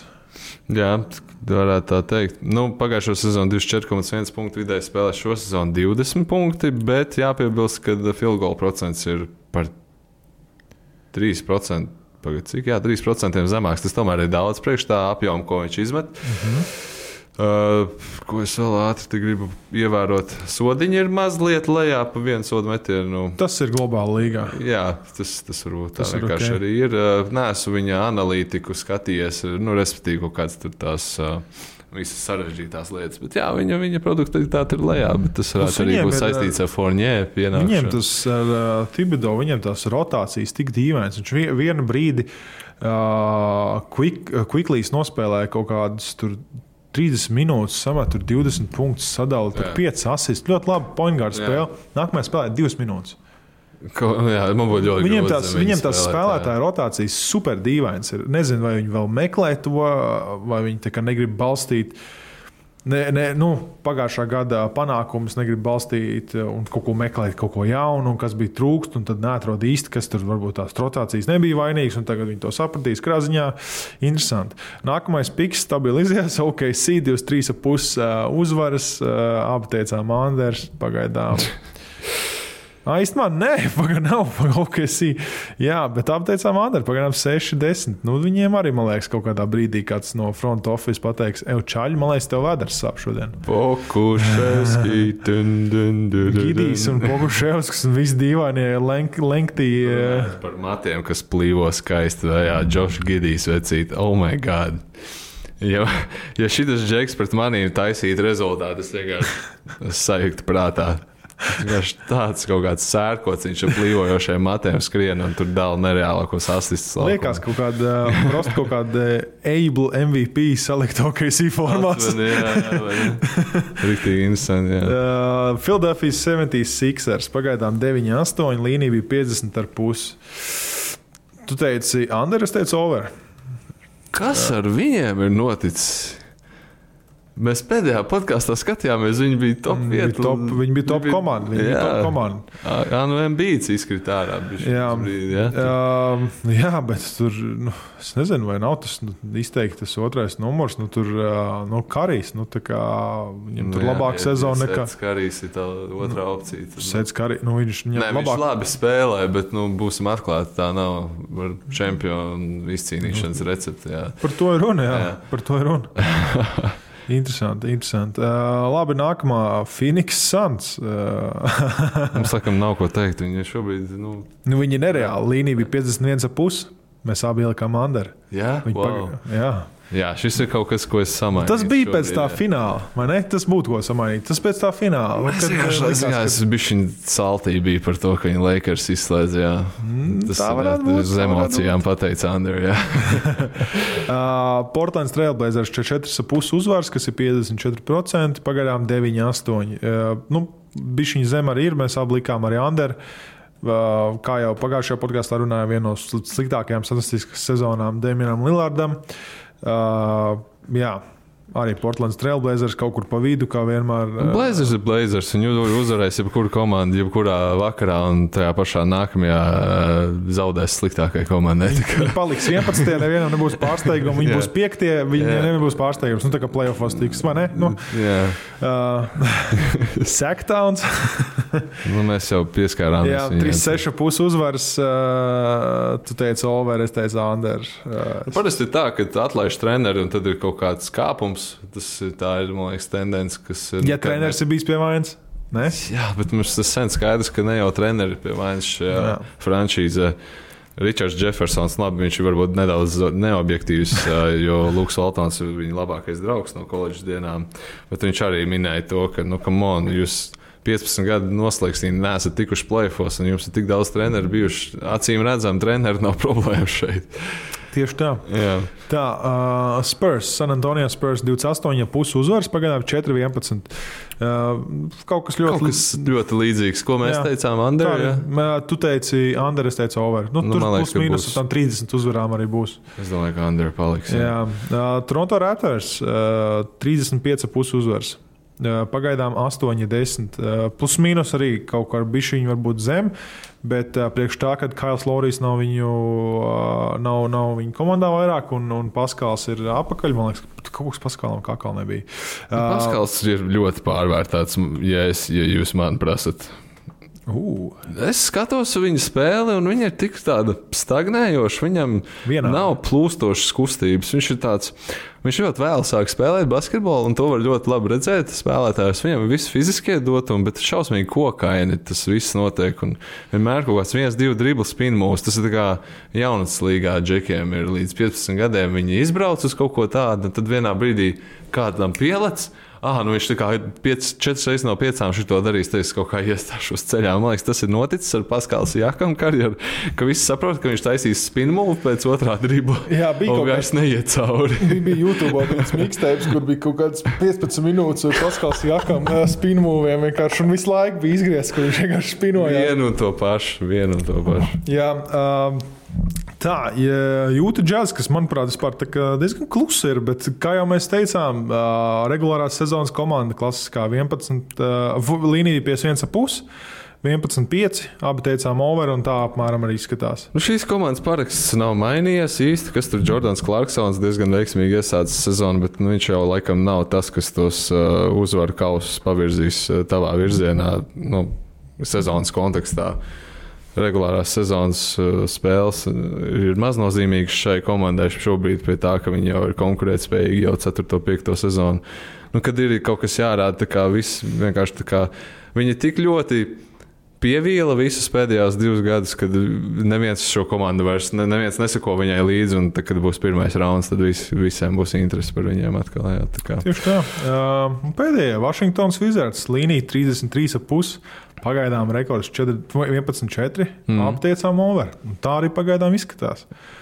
Cik viņiem bija 10-3 tā bilancīta un visi tāda, rekur nāk Washington, tad viņi zaudēja 2 spēles pēc kārtas un visiem tāds, viņi būs tādā bedrē.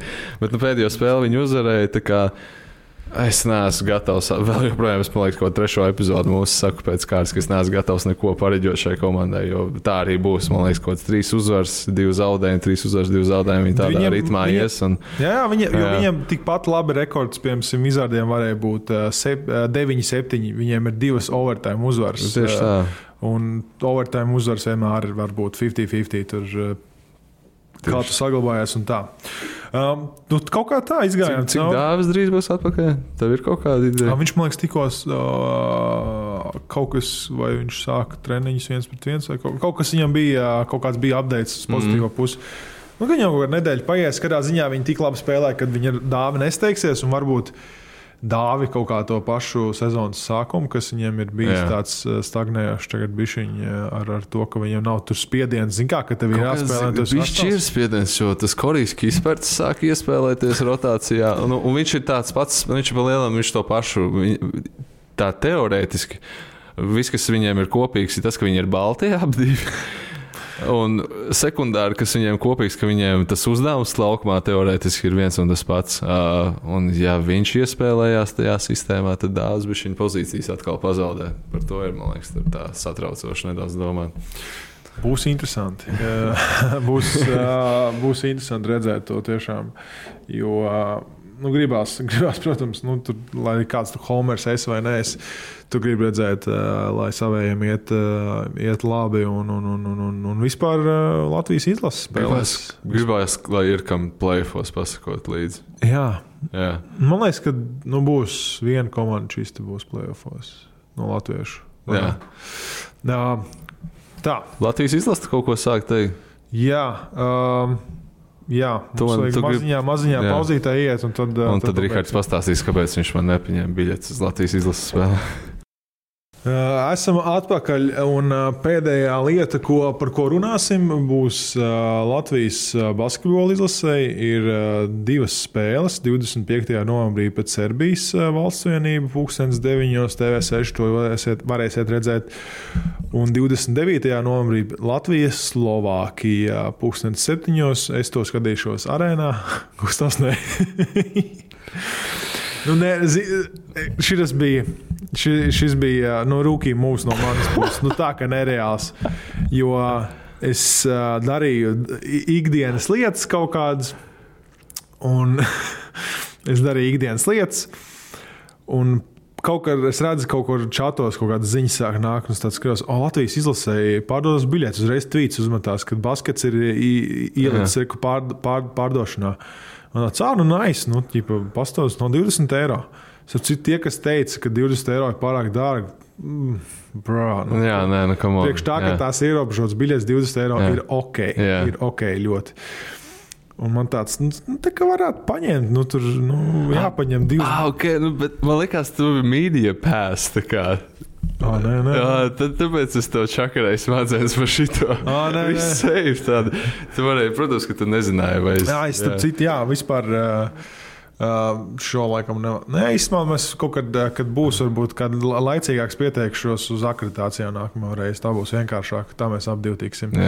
Bet izlasēju, un es nopirku 2 biļetes un iešu ar savu līgu viņu pastīties basīti.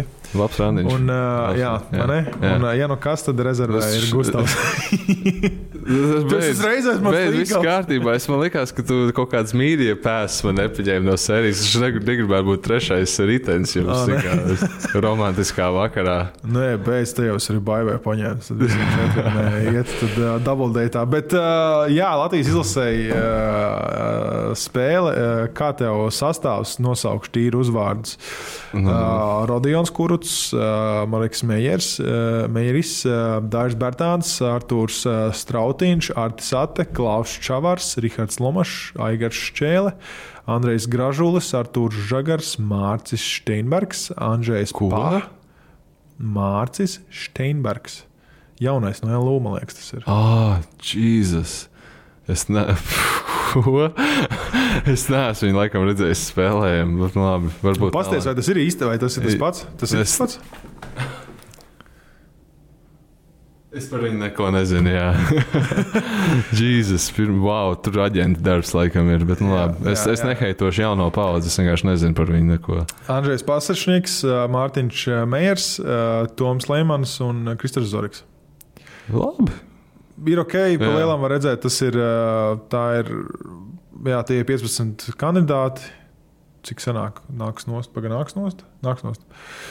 Kaut kas jau galds sastāvs, kas tur brauks. Katrā ziņā patīk pāris uzvārdi, kas tur ir.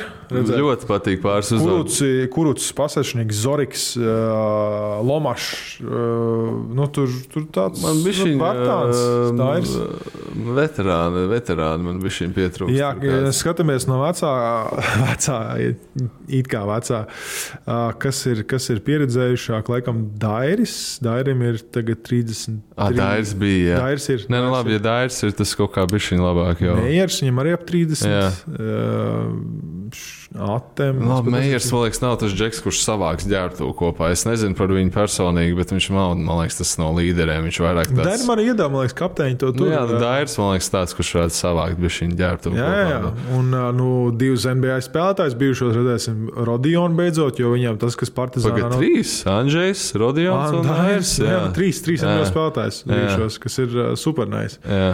Tas, kas Partizānā tur pilnīgs bullshit. Es nezinu, vai viņam jāmaina komanda vai kas viņam nedod spēlēt, jā? Viņam 15 minūtes, kaut kādi 4-5 punkti. Tur nekas. Baigs straujā lejupēji viņa karjerē sanākusi. Jā, bet viņš ir pārāk. Bet par to jau mēs baidījāmies. Rodions ir karsgals, pie serbu treneru spēlēt nav labi. Viņa spēles stilam NBA ir tādā ziņā atbilstošāk. Tajā Brooklynas komandā, kurā viņš bija ar to Levērtu, Dīlo un tur, kur viņš bija klāt, Joe Harris. tas run and gun, tas ir priekš Rodiona, ne jau tur sērbas schēmas un tas viss, cik tam ir struktūrētam jābūt, Rodions neietilpst tajā vispār.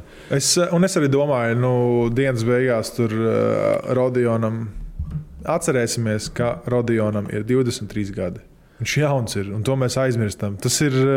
Bišķiņa akmens Kalnīšu dārzā, man liekas, par to, ka viņš Rodionas Partizānu ir aizsūtījis. Laikam. Tu kā aģents, tev īstenībā bišķiņa tā kā jābūt funktērim. Tur, kur viņš dabūs spēles laiku, vai ne? Tev ir jāatrod. Bet saprot, talanta ziņā viņš ir viss pasaules talants Rodions. Materiāls, ar ko strādāt, ir vienkārši tā sistēma. Tev jāatpazīst, kāds viņš ir spēlētājs. Tu vari būt super talantīgs, bet ja tev tendence ir paņemt rebi un skriet 1-3 un izmest kaut turnover autā, tu tas sērbu treneris aizmirs uzvārdu viņam. Tas neiet kopā. Un tas riktīgi tagad traucē Rodiona karjerai šajā brīdī. Cerams, vai klubs vai treneris nomainīs viņiem. Katrā ziņā viņam ir vēl pietiekami daudz laika. Tā kā nav kur steigties. Gribam redzēt izlasē. Kaut kādu uzvārdu, kas tev pietrūkst, tas var nosaukt, kas man kaut kāds iekrita acī. Lakse. Un vēl viens, ko es nebiju pamanījis, bet kaut kādā čatā iemeta Rolands Freimans. Viņš pagājušajās izlasēs viņš bija pamata centrs. Konkrēti Rolandam būtu startā jāiet vispār. Par to jau ir runa. Neatkarīgi no tā, kas varbūt tur ir. Žans Feiners, kur ir? Mēs zinām kāds. Žans Dalsā joprojām. Tas ir viss viņa karjerā? Es nezinu. Man ir teorija, ka Žans ar Kristapu ir draugi. Varbūt, kaut kāds tryouts? Ne tryouts. Kristapam ir savējais spāņu, tas tur fizioterapeits, viņš ļoti daudz uzticējies, visām traumām cauri izgājis. Varbūt viņš palīdz Žanim ar kaut kādu rehab, kas viņam joprojām, ja viņam ir kaut kāds ielguši traumu problēmas vai kas, tad varbūt tā. Un plus, es domāju, ka viņam ir visu facility, tā kā nodrošinātu pilnvērtīgai tur treniņiem un attīstībai. Cik Žans arī viņam 30 pat nav, man liekas, vai tā ir? Vajadzētu būt, ka ir Žanim jau 30, es neesmu droši par viņu. Viņam 3-1. Kas man pietrūkst, man Žani gribētos redzēt to pašu Rolandu Freimanu. Lakse ir ļoti stabila vērtība. Es nesaprotu, kas Džekam jāizdara, lai viņi beidzot sāk respektēt izlases kontekstā. Personīgais kaut kāds. Viņš tur visās spēlēs, ko viņš ir spēlējis, viņš tur rezultātu taisīs. Es nesaprotu, kas pietrūkst. Viņš pēc tam ir tāds izcils ģērbtuves Džeks, man liekas. Un viņš ir tāds, man liekas, kas baigi neko, to, ko viņam liks darīt, viņš darīs. Viņam, viņš nebūs tas, kas tur taisīs kaut kādu drāmu, lieku pilnībā un tādas lietas ģērbtuvēs un uz laukuma. Viņš būtu izcils. Es kā izlasē, tu nedrīkst paņemt pārāk daudz tos skorerus vai kaut kāds tāds. Tas nekad nestrādā. Viņš būtu kaut kāds, viņš ir izspiet, pie labākā izlases formāta no čaļiem 8 līdz 12. Laksam ir jābūt tajos čaļos iekšā, jo viņš ir tāds, viņš ir ļoti atbilstoša vērtība, kas neņems pārāk daudz un nevilks deķi uz savu pusi. Tieši tā, viņš varētu būt tas spēlētājs, kurš iemet 2 no 5 stūra trojkām, kad to vajag un randomā kaut kur ieskrien un kaut kādu rebu vajadzību izcīt, iekato kaut kādā brīdī. Jā. Bet redzēsim jaunā trenera Luka Bianchi, kā iztīsies komanda. Man bija interesanti, es pirms pāris dienām skatījos, kur bija 2017. gada Eiropas čempionāts, tā kā bija Dončičs bija pie mums Rīgā, un es tev aizsūtīšu šo video. Tur ir amerikānis, kurš analizē to, kā treneru darbu, mūsējā bijušā treneru darbu, Bagātska, kādas viņam tās rotācijas un kādas sistēmas viņš spēlē, un ritīgi interesanti. Tā kā pastīties no profesionāla analītiķa treneru darba tieši, kā viņš tika izmantot. Kā viņš integrē savus schēmas reālajā dzīvē. Jā. Un kā tas atspoguļojās rezultātā. 15 minūšu video un tāds tās tādas lietas, ko es čīsti nezināju, nepamanīju. Tieši šī sastāva, ko tu nosauci kontekstā, tas ir nenormāli svarīgi, tāpēc, ka Kas ir no jauniem, kas tur būs? Artūrs Kurds būs vai nebūs? Rodions tikai, jā? Jā, bet man liekas, ka... Zoriks būs. Zoriks, jā. Un kas vēl ir Saspičs? Žagars. Bet vai viņam trauma? Viņš spēlē. Žagars spēlē. Ok. Pēc Žagaram jāiet startā ir. Jā, Aigars šēla. Jo vajag kādu, kas bīdīs to spēles priekš. Es negribu redzēt, ka Rodions taisa spēli. Es negribu redzēt, ka no Rodiona sākās. Es gribu redzēt Rodionu Dunker spotā vai stūra trojciņā, ka viņam rada tās iespējas, bet es negribu, ka viņš taisa to spēli. Es gribu redzēt, ka Žagars to dara vismaz. Un es gribu redzēt, ka viņam dod tās atslēgas tam uzbrukumā. Tā kā, man liekas, tā saspēles vadītāja pozīcija šobrīd ir tāda baigā jautājuma. Tur treneris beigas svarīgs. Jā. Monstruāls spēles gaidām no kā. Es nezinu, man īstenībā tas pats Lomašs Turcijā spēlē, jo tagad ir pietiekami labi. Komanda nav baigi augstu, bet tāpat viņš ļoti labi sev parāda tā, kā viņam vajag. Ar pietiekami daudz minūtēm, tādiem iespējamiem statistikas rādītājiem, rūt nespēcīgākajā komandā, bet tomēr kopsumā uz pozitīvas nots. Cerams, ka Andžejam nebūs arī kross jāskrien. Vienkārši, kad viņš ar kaut kādu piespēlēt saņems tur, vai pats mēģinās kaut ko pats par rebīšiem kārtīgi pacīnīsies. Tā kaut kā. Jā, tieši tā. Tad gaidām 2 uzvaras. Obligāti. Man liekas, ka Serbiem jau ar nekāds tur dišciltīgais sastāvs nav top sastāvs. Jā, Serbija un Slovākija pretī. Tad redzēsim. Tas ir Balkānu vecais labais. Teodosičs būs vēl? Teodosičs griež vēl? Nav idejas. Ar cigaretes zobos puslaikā iesaldīsies. Es neesmu skatījies, kāds viņiem būs interesanti redzēt, arī kāds viņiem te sastāv, jo viņiem arī tāds daudz spēlētāji izmētāt tur Slovākijai, Serbijai. Serbiem arī C sastāvs ir ļoti labs. Slovākus arī vajadzētu novērtēt droši vien, bet redzēsim. Kādā ziņā būs interesanti redzēt, kāda komanda izskatīsies kopā uz kopējā, ar jauno treneru. Man tieši gribēs, jo izskatās jau pēc tā pieteikuma sastāv, ka viņš jau kaut kādas jau izmaiņas veids, jau parāda kaut kādu savu rokrakstu ar to. Plus viņš pieņēma darbu vēl Itālijā, vai ne? Viņš kaut kādā... Viņš pie kluba tomēr, jā? Jā, pie kāda kluba viņš ir. Naudiņā maizīt vajag, jā. Jā, tieši tā. Es nedomāju, ka Latvijas izlasodīt ir... Gan jau, ka tā ir maizīte, bet es domāju, ka tā pēc nākotnē. Viņš G-līgā bija treneris ar Latvijas izlasu un Itālijas līgu. Viņš domāju, tādu pašu kaut ko saņem. Jā. Tā kā tā, par lielu Latviju, protams, un tā, un kaut kas vēl tev piebilstams, kaut kas šautauts? Nē, laikam šautauts mūsu WhatsApp grupiņai. Mums ir grupiņa novākusies, jau droši pievienojoties. Tā mēs apspriežam aktualitātes, tur katru dienu kaut kāda aktivitāte notiek. Džeki argumentē, Džeki strīdās savā starpā. Mums ir interesanti. Mēs pagaidām esam 40 cilvēku vecā grupā, lēnām augam. Ejam lēnām uz 50, tad jau uz 100, un tad jau... Nākamajā epizodē Q&A. Nākamā grupas biedri varēs mums uzdot šos jautājumus. Jā. Tieši tā, caur WhatsApp grupu mēs esam tiešāk pieejami, un tos skatīsimies pirmos. Protams, būs pieejami arī cilvēki, kuri nav WhatsApp grupā, caur sociālajiem medijiem varēs uzdot jautājumus. Bet Ziemassvētku laiks nāk, un tikko atnāca īziņa, baigi tūlīt nolasīšu. Es ceru, ka daudz neslēg. Kamēr tu lasi ātrais rants par Black Friday Latvijā. Okay. Man galīgi pa citu līniju būs šis, bet... Bet es tev nokilošu visu tavu momentu, bet Latvija nemāk Black Friday. Viņi nezina, kas tāds ir. Viņi zina tā kā, ja tu... Es nesaukšu kompānijas vārdu, bet cikai viņa mājaslapā viņai tur Black Friday sales. Viens A.O.